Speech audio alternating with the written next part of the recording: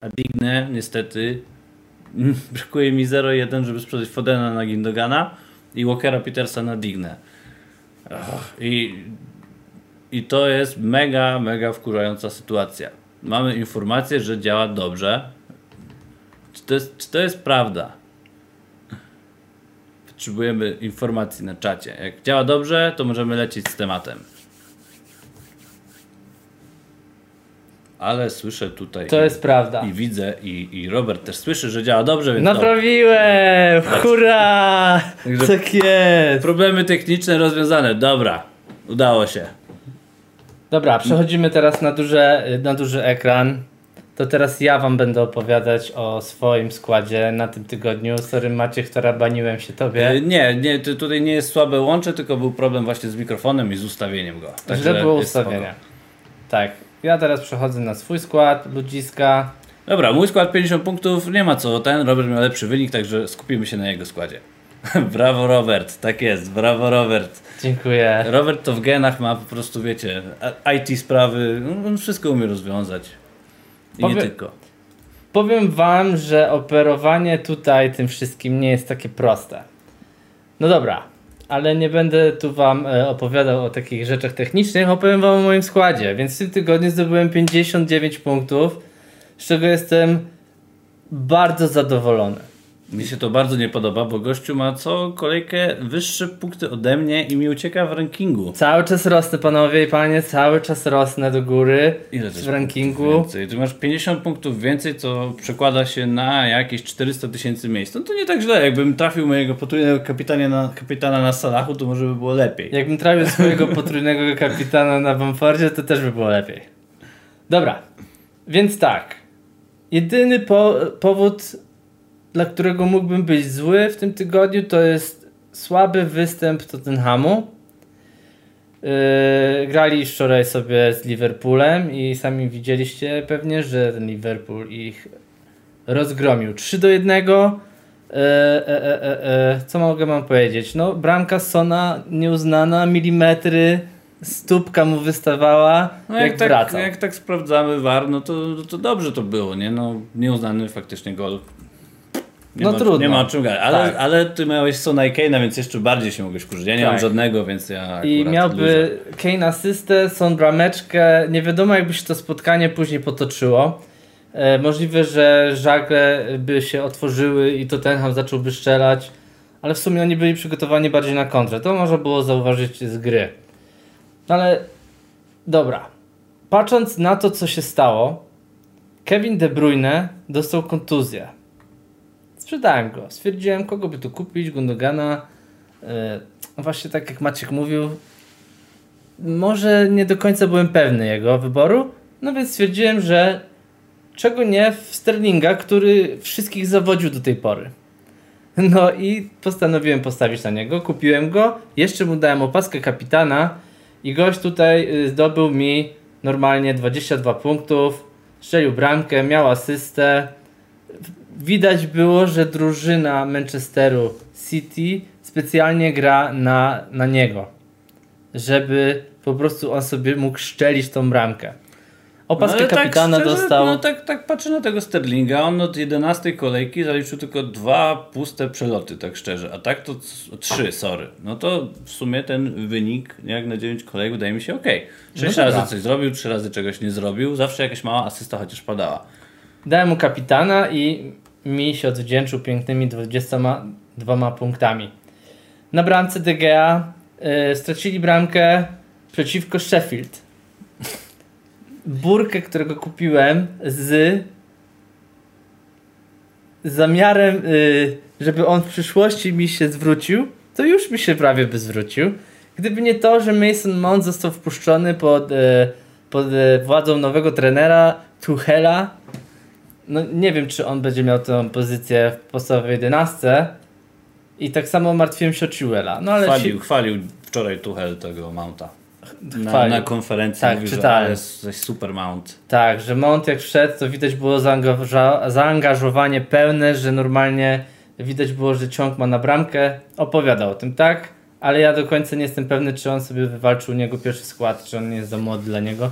Bo też powiedział, że nie chciał dać takiego ciężaru na tak młodego piłkarza. Musimy poczekać za 3 mecze tak. I się okaże po prostu co tam Tuchel ma w głowie. Więc mówiąc o Mouncie, to on zdobył 1 punkt, bo wszedł dopiero w drugiej połowie. Chilwell zdobył 5 punktów, miał żółtą karteczkę, clean sheet, ale ściągnął go właśnie gdzieś tak idealnie w czasie, żeby mu ten clean sheet został zaliczony.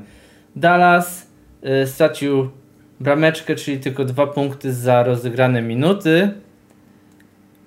Cancelo 17 punktów. Proszę Państwa,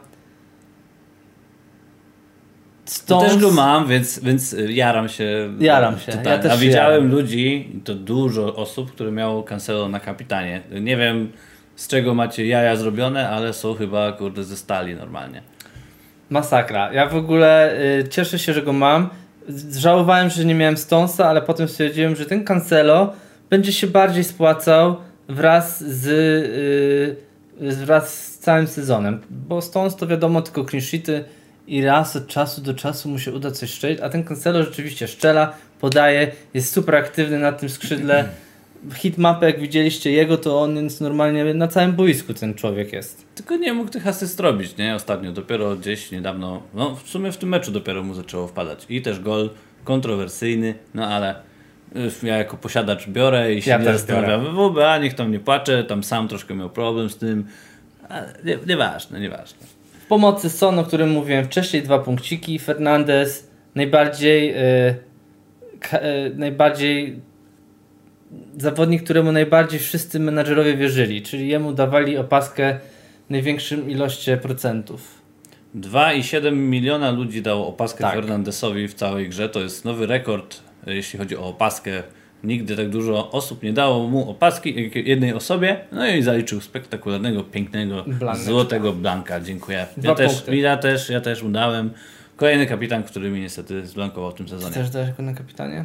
No nie widzę teraz twoich składów, bo wszystko jest inaczej. Zaraz musimy się poprzyzwyczajać. Na ataku Bamford z 1 punktem zszedł po połowie od razu. To jest tak wielka niewiadoma u mnie w drużynie. Nie wiem, czy mu zaufać, czy nie. Przekonamy się o tym już za chwilkę. No i Antonio od meczów chyba 3-4 punktuje non-stop. Aż włączymy jego tutaj od 3 meczy 9 i 5 punktów. Gościu normalnie robi cuda i jego mam w składzie i nie żałuję tego w ogóle. W meczu z Crystal Palace powinien strzelić ze 3 gole, to najspokojniej, tak na luzie. Miał 2 słupki. No ale ja jako nieposiadacz się cieszę tylko z 1 bramki. I teraz tak, na ławce ten Burkę, który ma 6 punktów. Szkoda, że nie wszedł, no trudno. Lowton i Balbuena. Balbuena też jest do wywalenia, tylko traci na wartości ten piłkarz. 59 punktów, powyżej average dużo, skok o 120 prawie tysięcy. Jestem na 390 000, Maciej. Ładny wzrost, no kurde, no. No lecę grubo. Jak w końcu trafię kapitana, to się dogonię w końcu. Nie trafiłem kapitana, nie wiem, 5 kolejek, 6 z rzędu. Nie mogę. Salahowi 3 razy dałem. Potem był potrójny na Salachu. Teraz kurde Bruno, no naprawdę masakra. Jeszcze mam chipy przed sobą. Do końca jeszcze trochę meczy będą podwójne GameWeeki. Także jeszcze z nich skorzystam na pewno. Piotrek pyta, czy specjalnie robimy live'a równolegle z live'em Patryka. Niestety, niefortunnie się tak złożyło, że Patryk mam go na kapitanie właśnie też niedawno odpalił live'a. Kim jest Patryk? Więc zabrał nam wszystkie nasze tutaj zasięgi niestety, które mamy, bo wszyscy polecieli do niego, ale to nic. Nie przejmujcie się, tutaj jest lepszy content, tutaj macie nas przede wszystkim i pamiętajcie, żeby do nas przychodzić. Zapraszamy. A Patryka pozdrawiamy. Oczywiście żartujemy. Nie żartujemy. Ale oczywiście, no wiecie, no tak się złożyło, to jest nasza próba, także zobaczymy jak to wyjdzie w przyszłości. Tak jest. Na razie się tak pokryliśmy, że tak powiem, ale w przyszłości mam nadzieję, że już będziemy w różnych godzinach startować. No i teraz Maciek, przydałoby się chyba, żebyś mi tutaj wklepał swoje hasło. Możesz. Bo ja nie widzę tutaj, nikt też nie widzi twojego hasła, więc możesz spokojnie sobie go wpisać. Dobrze, zrobimy tak jak Robert mówi.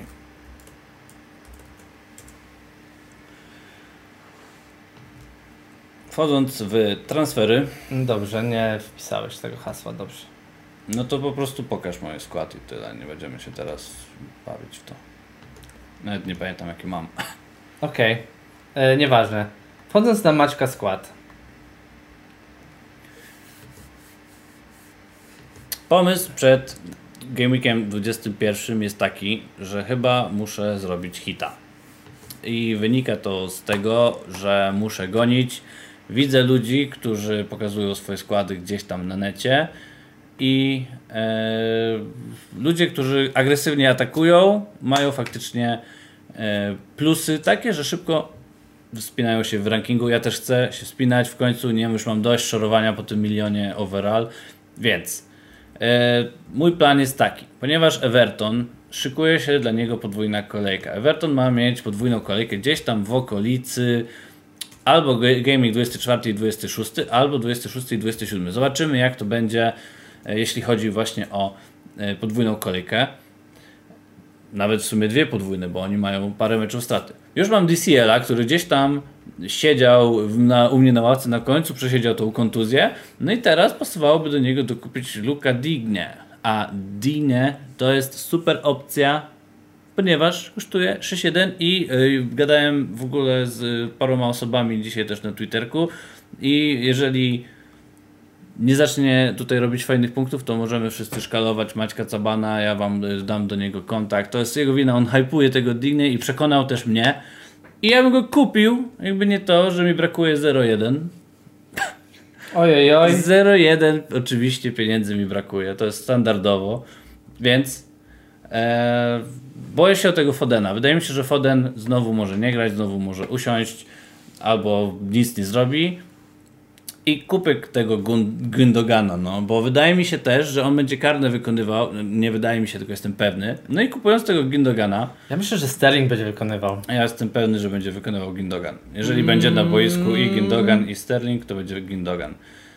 I kupując Gündogana zostaje mi 0,5 w banku, gdzieś tam na przyszłość, także fajnie. Mam Digne, mam Gündogana, no i wtedy mój skład na następną kolejkę wygląda zacnie, bo zagrałbym sobie Stonesem, Cancelo i właśnie Digne. Cresswella dam na pierwsze miejsce na ławce, grają z Liverpoolem, ale nie do końca jestem przekonany, że jednak tam czyste konto się uda zachować. Jedną kartkę od zawieszenia jest tak. ok, ale Everton jak zagra teraz to jedno spotkanie, to będzie miał rozegranych 19 meczów i przedłuży się to do 10 kartek. Czyli musi tylko w tym spotkaniu wytrzymać i nie będzie miał bana meczowego. A jeżeli nawet dostanie, no to zagram sobie tym Cresswellem w następnej kolejce i nie będę się przejmował. W pomocy Grealish, Maddison, Salah, Gündogan i Fernandes. Też wygląda to zacnie. I kurde, nie wiem komu dać opaskę. Myślę albo nad Maddisonem, grają z Leeds u siebie, a Leeds lubi dostawać sporo bramek, albo właśnie nad tym Gündoganem, kurczę, no tak co zaryzykować by w tym sezonie można. Chociaż opaski, które dawałem i też ryzykowałem, to nic na nich nie zyskałem, bo ryzykowałem na Grealishu, ryzykowałem kiedyś na DCL-u. DCL strzelał bodajże od pierwszej do 11 kolejki, aż sobie to sprawdzę, przecież mogę sobie to sprawdzić, a nie będę zmyślał.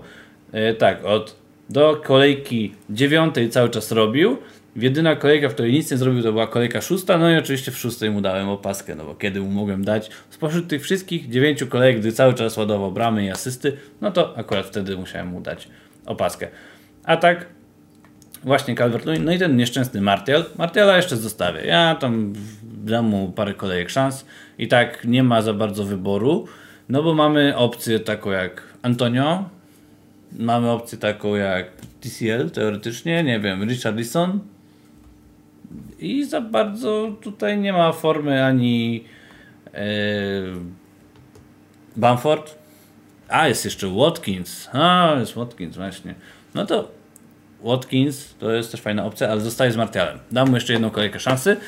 Liczę na 60 punktów. Opaska.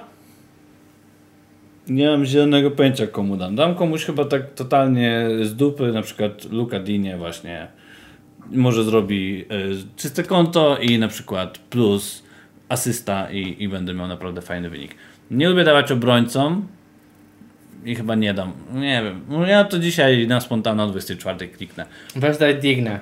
Boli mnie jeszcze McCarthy na ławce i mam tych dwóch bramkarzy i sprzedam go jakiejś tam najbliższej kolejce, żeby sobie uwolnić 0,6 pieniędzy i to sobie potem wykorzystam na upgrade Brewstera, który już się tak ciągnie w tym składzie jak smród po prostu po kimś tam i nie może po prostu z niego wyjść. I cały czas mam inne pożary, które muszę robić i nie mogę tego Brewstera wywalić. Chciałem go wywalić, chciałem grać 4 w pomocy i żeby mi na ławie siedział ktoś z tyłu Gindogan czy tam inny soczek. 60 punktów co najmniej to jest plan. Zobaczymy jak ten plan się rozwinie. Ja bym na twoim miejscu polował w 40 punktów. Nie, to jest ta kolejka, że właśnie wszyscy będą mieli po 12, a ja będę miał 60 i dogonię na przykład ciebie. Dobrze. No to powoli teraz może przejdziemy do mojej drużyny. Pick team. Przy okazji, jeżeli macie jakieś pytania, które byście chcieli nam zadać, to się nie krępujcie. Śmiało zadawajcie w czacie. I teraz Robert też ma problem. przechodzimy śmiało do mojego składu. Ale też nie wiadomo, też właśnie odnośnie tego problemu, czy troluje nas znowu Mourinho, czy troluje nas, czy nas nie troluje, bo Kane zszedł z urazem w meczu z Liverpoolem, a Robert ma Kane'a. Tak, to jest taki spory problem, powiem Ci Maciek, bo patrząc na mój skład, a ja się tu teraz nad nim pochylę bardzo głęboko. Jak się będziesz pochylał, zastanów się, czy Richarlison tu pasuje. Bartek mówi, że wziął go, 4,2% posiadania, różnica na maksa i ma karny, jak nie ma Sigurdssona. Pytanie, czy nie będzie Sigurdssona w meczu. Teraz wraca Doucouré, widziałem, więc Doucouré powinien grać trochę z tyłu. No i mamy Jamesa, więc w sumie powinien ten Sigurdsson siedzieć na ławie. Powiem tak, ja mam tu nie tylko problem z Kane'em, bo ja tak naprawdę jeszcze mam problem z Masonem Mountem i jeszcze mam z Chilwellem problem, bo nie wiem, czy tych dwóch zawodników z Chelsea będzie miało skład. Oni normalnie za Lamparta by grali pierwsze skrzypce, ale już tutaj na Discordzie rozmawialiśmy o tym Chilwellu, że niby jest najlepszym obrońcą, jaki może mieć Chelsea w tej chwili. No ale Marcos Alonso zjawiskowo znalazł się już w kadrze na pierwszym meczu pod władzą Tuchela. No jak wróci Alonso, to będzie po prostu taki plot twist. Ja wiem, to jest straszne, ale ja na to naprawdę nic nie poradzę i nikt z nas nie poradzi na to nic. No, jeżeli on będzie na treningach się prezentował mega super i będzie robił robotę według trenera nowego, no to on go może włożyć. Już go ściągnął, tego Chilwella w czasie meczu. Był bardzo zdziwiony ten Chilwell. I to już jest jakby taki znak, że nie do końca, chyba że chciał mu dać odpocząć. I dał na skrzydło młodego tego, jak mu tam, Odoja. No dobra, a Mount to już w ogóle jest 50/50, czy w tym meczu zagra. No ale Hudson-Odoi to jest w ogóle jeden z najlepszych zawodników Chelsea teraz. Więc powinien w ogóle grać w pierwszym. On wyglądał super w ostatnich kilku spotkaniach. Chelsea ma ten problem według mnie, że on ma za dużo zawodników na jedną pozycję.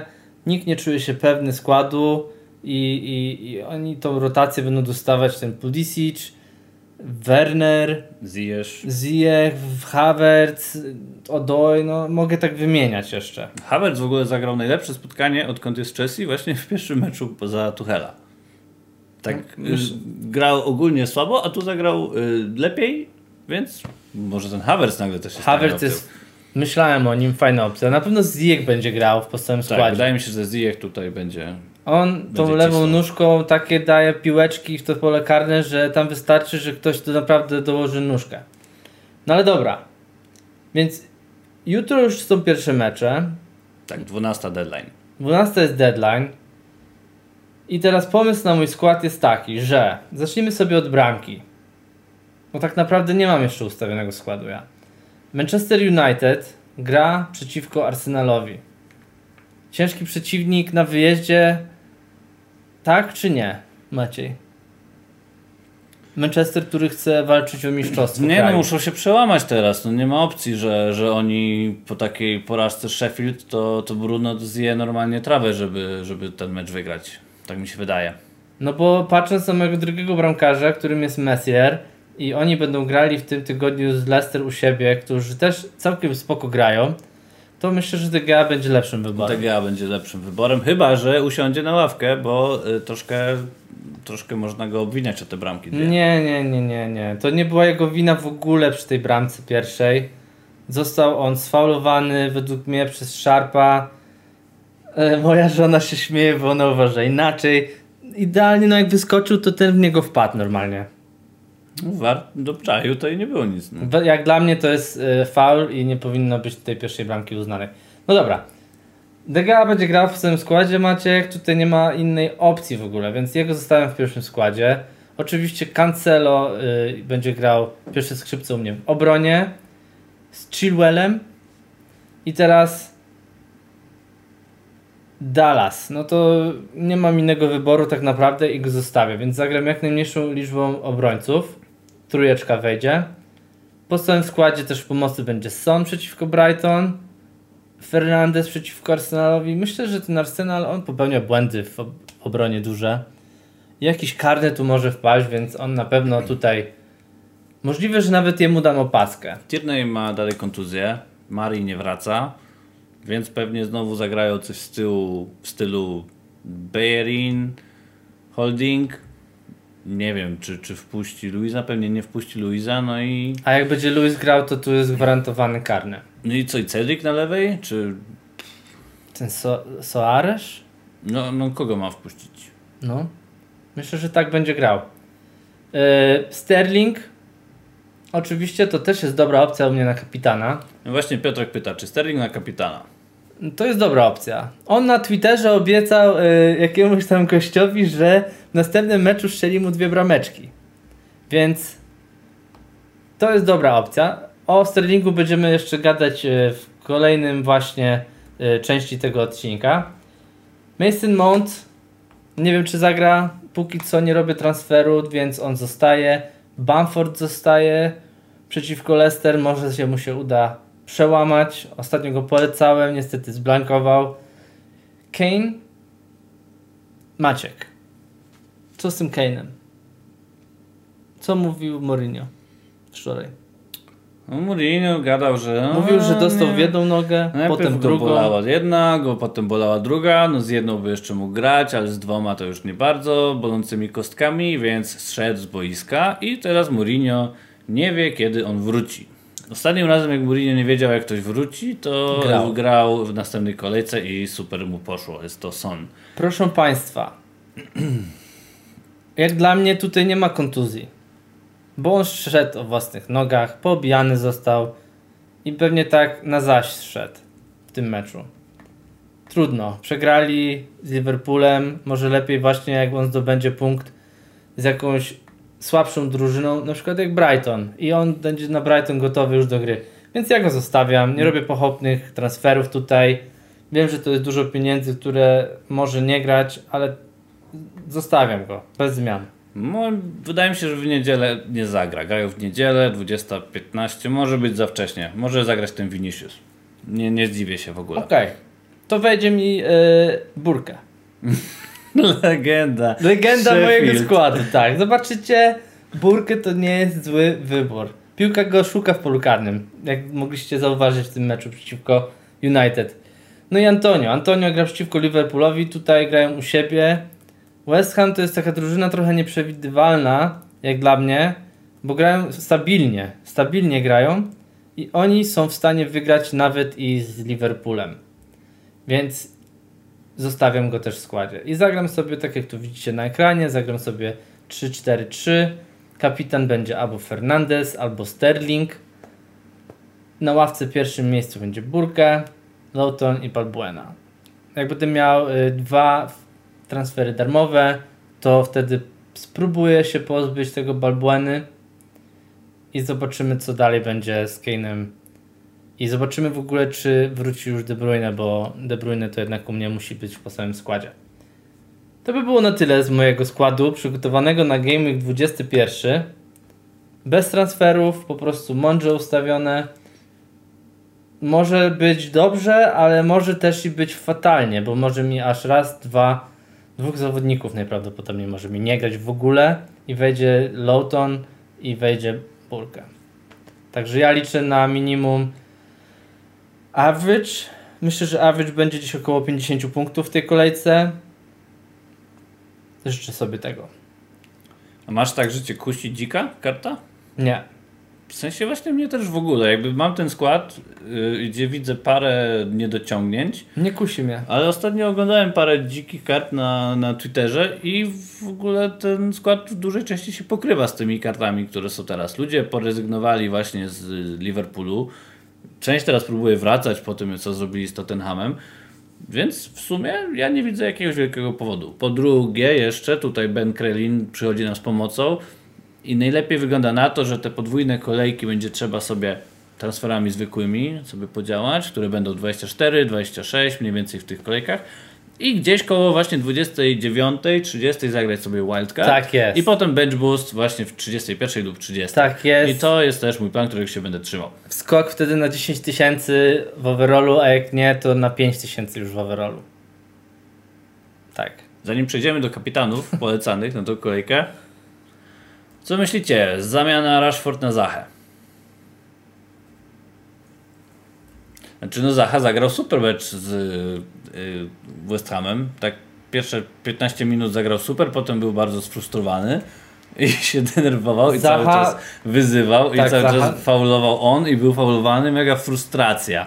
Mega frustracja. Pokaż proszę Już pokazuję. jego wyniki w ostatnich kolejkach, bo te wyniki w ostatnich kolejkach nie były aż takie epickie. On miał po pierwsze COVID-a, więc trochę tam odpuścił. Pokażę wam w ogóle najpierw jego następne mecze. Znaczy jego terminarz wygląda naprawdę spoko. Przez najbliższe 6 meczy ma bardzo fajny terminarz. Ma Wolves, ma Newcastle, Leeds, Burnley, Brighton i Fulham. Cena 7,2, no to cena jest to zarąbista. Ja patrząc na swój skład, to mogę praktycznie 1 do 1 wymienić wszystkich, których mam w pomocy, oprócz tego Gündogana. No i co? Historycznie, tak? Co zrobił? Ostatnie 5 kolejek pokaż nam. Dobra, widzimy. 20 kolejka, brameczkę zdobył 7 punktów. City nie zagrał. Z Arsenalem 3 punkciki. Sheffield 3 punkciki. Z Leicester 7 punkcików i bramka. No i wcześniej 1, 2, 2, 2, 2. No to te wyniki bardzo, bardzo średnie i... W ogóle nie mówiąc za nim te wyniki, nic. Ale no, oglądając mecze, no gość naprawdę się fajnie prezentuje. No i strzelił brameczkę w ostatnim meczu przeciwko West Hamowi. No i możliwe, że w tych kolejkach, no jedyny grający piłkarz w tej drużynie. No tak, to jest problem największy, że to tam tylko widać Zachę. Jak nie ma Zachy, to oni w ogóle nie grają, więc Zacha teraz jest zdrowy, będzie grał. Czy zamienić go za Rashforda? Ja bym Rashforda zostawił. Wydaje mi się, że Rashford w ogóle w tym sezonie to jest drugi najlepiej strzelający i asystujący zawodnik, jeśli chodzi o Manchester United, także raczej bym go zostawił. Też sobie właśnie otworzyłem Understat przed chwilą i patrzyłem na strzały. 4 strzały oddał, w tym jeden strzał z pola karnego. Już pokazujemy. Także ten Zaha wyglądał mimo wszystko dobrze w meczu z... 4 strzały, brameczka, 0 podań do kolegów z drużyny. Czyli najwięcej on w ogóle to jest jedyny grający zawodnik w Crystal Palace. Gdzie na przykład Antonio miał 5 strzałów w West Hamie. A Souček miał 4 i 2 bramki. Souček. Więc ja nie wiem, czy w ogóle na przykład jest co się zastanawiać pomiędzy Součkiem a Zachą. To Souček jest po prostu gościem, który strzela. No on nie może strzelać wiecznie, no. To ja nie kupię Součka już. Ale to jest błąd straszny, że ja go nie mam.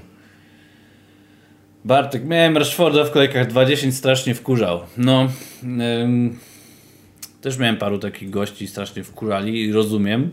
I pewnie to będzie ulga, jak go w końcu sprzedasz w pizdu, nie? I problem będzie tylko taki, żebyś go nie sprzedał i on nie zacznie nagle punktować. No, Rashford w ostatnim meczu miał 2 strzały na brameczkę w 90 minutach. A terminarz mają teraz Arsenal, Southampton, Everton, West Bromwich i Newcastle. No na 5 tych spotkań spokojnie tu może postrzelać po brameczce w każdym meczu. Mhm. Dobra. Przejdziemy do kapitanów. To ja się tutaj wyjdziemy stąd. Kogo czujesz, Robert, na kapitana ze swojej strony, kogo byś polecił? Ja oczywiście, pierwszy kapitan jaki ja polecam, to będzie kolega Sterling.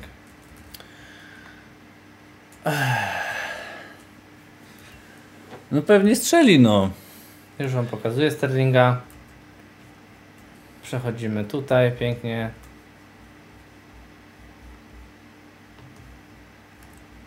Sterling. Pyk. Są jego staty? Są. Sterling kosztuje 11,5. 11% ludzi go ma, czyli malutko.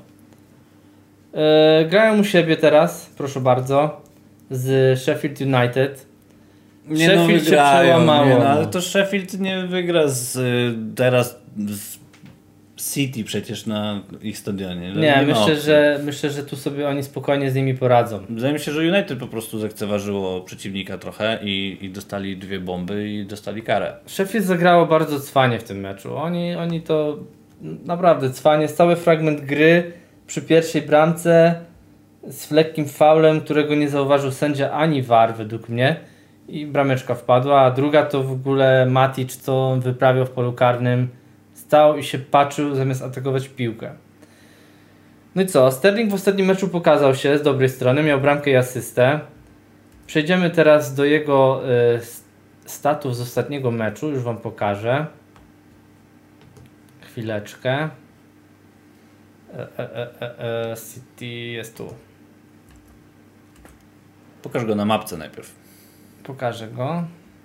Przejście. Pyk. Dobrze. I teraz tak. Meczu City. Gdzie go mamy? Tu. Sterling. Wszystkie strzały z pola karnego. Wszystkie strzały z pola karnego. Bramkę strzelił w ogóle z najbliższej odległości. Po podaniu bodajże Mareza. Tak. I teraz tak. W meczu tym Sterling miał 4 strzały na bramkę. Jedno podanie do kolegi. Miał bramkę i asystę. Tak jest. Bardzo porządne rozegranie meczu. Jak dla mnie. Patrzę jeszcze na jego inne staty. Co 40 minut strzela w polu karnym. Co 50 ma dużą szansę. No, ewidentnie piłka go szuka. Teraz jeszcze jak nie ma Kevina De Bruyne, no to powinien być gościu, który będzie brał na siebie ciężar gry. Ciekawe, czy zagra Jesus. To mnie bardzo mocno ciekawi. Guardiola wczoraj na konferencji powiedział, że na pewno zagra Gündogan. Dzisiaj na konferencji, że na pewno zagra Gündogan, więc ja kupuję tego Gündogana w dupie. Nie będę się z Fodenem męczył. Foden i Gündogan zeszli w 50. Ale ja tego Gündogana tutaj sobie kupię i czuję, że to będzie dobra opcja. Sterling powinien też grać. Na pewno będzie grał. Nawet jeżeli zagra właśnie Jesus, to wydaje mi się, że on będzie ustawiony właśnie na skrzydle. No i będą chcieli ten zespół Sheffield szybko wypunktować i szybko im pokazać, kto tutaj jest lepszy. Jeśli chodzi o Sterlinga, operowanie w ogóle tym wszystkim jest takie trudne, panowie, bo wybaczcie mi. Jeśli chodzi o Sterlinga, to on przeciwko właśnie Sheffield United grał 3 razy, nie strzelił ani jednej bramki. I w tych meczach grał praktycznie całe mecze. To jest dobry prognostyk, po prostu prognostyk przed tą kolejką. Tak? Dajmy opaskę gościowi, który nigdy nic nie zrobił przeciwko tej drużynie. A jak dla mnie po prostu ja bym na niego stawiał ze względu na to, że no nie ma Kevina De Bruyne, on dostaje opaskę kapitana, on jest tutaj liderem tego zespołu, będą grali pod niego, w ostatnim meczu to było widać. Nie ma co też kombinować tak naprawdę i szukać jakiejś dużej różnicy, jak on i tak jest zawodnikiem, którego nie posiadają w większości, tak jak na przykład Fernandesa. Tak jest. I można naprawdę zdobyć jakieś konkretne punkty i powyprzedzać przeciwników. A chyba o to chodzi w tej grze. Dobra, Maciek, teraz twoja kolej. Przejdziemy na ciebie, żeby było nam łatwiej po prostu tych zawodników przedstawiać tutaj. Szczerze mówiąc, Twój pomysł. ciężki wybór tego kapitana kolejnego. Normalnie bym powiedział bez problemu Son i nie zastanawiał się, patrząc też na to, że nie ma Kane'a, tylko ten Son mnie jakoś nie przekonuje na wyjeździe i patrząc na ten właśnie terminarz, który tutaj mamy, to mnie najbardziej kusi tak szczerze Maddison, żeby w niego zaryzykować. Mówię, teraz mają Leeds w domu, więc to jest super pomysł. Pomimo tego, że Wardiego nie ma, zagra pewnie na 9, albo Perez, tak mówił też Brendan Rodgers na konferencji, że zagra albo Ayoze Perez, albo właśnie może Iheanacho. Iheanacho też chwalił, jakie to Iheanacho nie jest super. Leeds traci całą masę bramek u siebie. Teraz udało im się wygrać spotkanie, bo tam mieli nawet dość sporą przerwę. Rafinha fajnie zapunktował, kto go ma to gratki. A Maddison, Everton 2 punkty, tutaj nic nie dał rady zrobić. No nic Chelsea nie 8 punktów, 75 minut zagrał. Jedyny minus jego to, że on nie gra 90 minut. On tak go troszkę oszczędza go Brendan Rodgers. 10 z Newcastle, 9 z Southampton, 8 z Chelsea. Potem miał mecz w pucharze i znowu coś zrobił, a potem miał mecz z Evertonem i nic nie zrobił. Więc teraz dobra pora, żeby coś fajnie u siebie zapunktować. I ja chyba zaryzykuję i powiem Ci, że chyba dam mu tą opaskę. Gra z Leeds.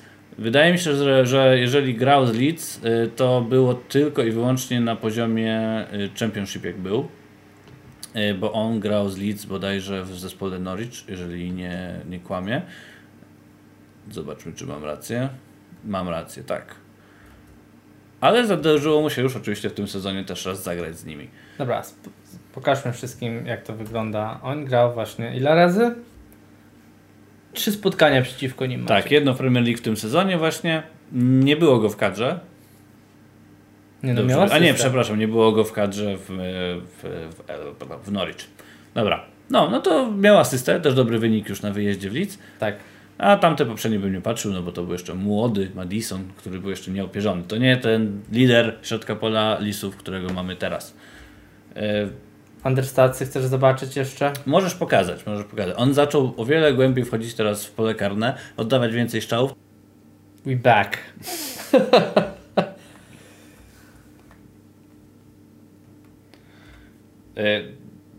Problemy techniczne nas nie opuszczają dzisiaj, ewidentnie. Już jesteśmy z powrotem.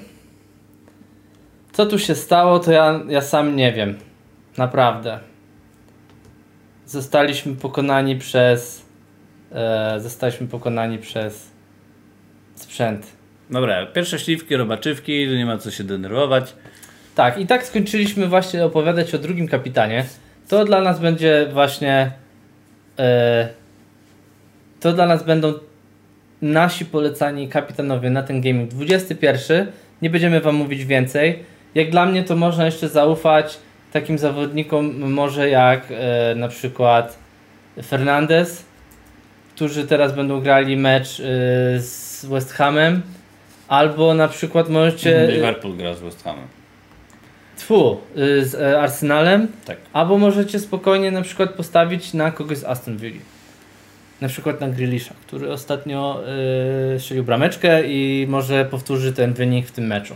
No i pytanie, czy w końcu Salah się przełamie, 6 blanków z kolei, czy 7 już mecz będzie w końcu z jakimiś punktami, bramkami, asystami. Strzelił z Tottenhamem, ale VAR zainterweniował i niestety ta bramka nie była uznana dla Salaha. Tak. To wszystko do naszej strony w tym odcinku. Zakończymy.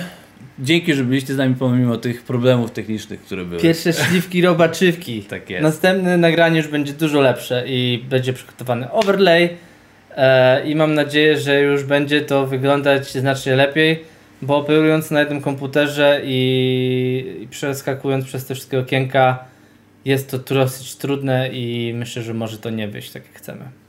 Przed kolejnym nagraniem myślę, że zrobimy jakąś taką listę pytań, które możecie mieć, bo fajnie jak się angażujecie na czacie. Mega fajnie. Też mi się podobało to i pytania od Was, które są. Fajnie się na nie odpowiada, fajnie się z Wami tutaj ma interakcję, także podoba mi się. Bartek, pierwszy live, zgadzam się, udało się. Udało się. Kolejne już będą na pewno pełnymi sukcesami, nic tam się nie będzie wyłączać, włączać, mikrofon będzie działać. Dokładnie tak. Także trzymajcie kciuki, subskrybujcie kanał i trzymamy za Was my kciuki, żebyście mieli dobre wyniki w GameWeeku 21. Pozdrawiamy. Na razie. Na razie, hej.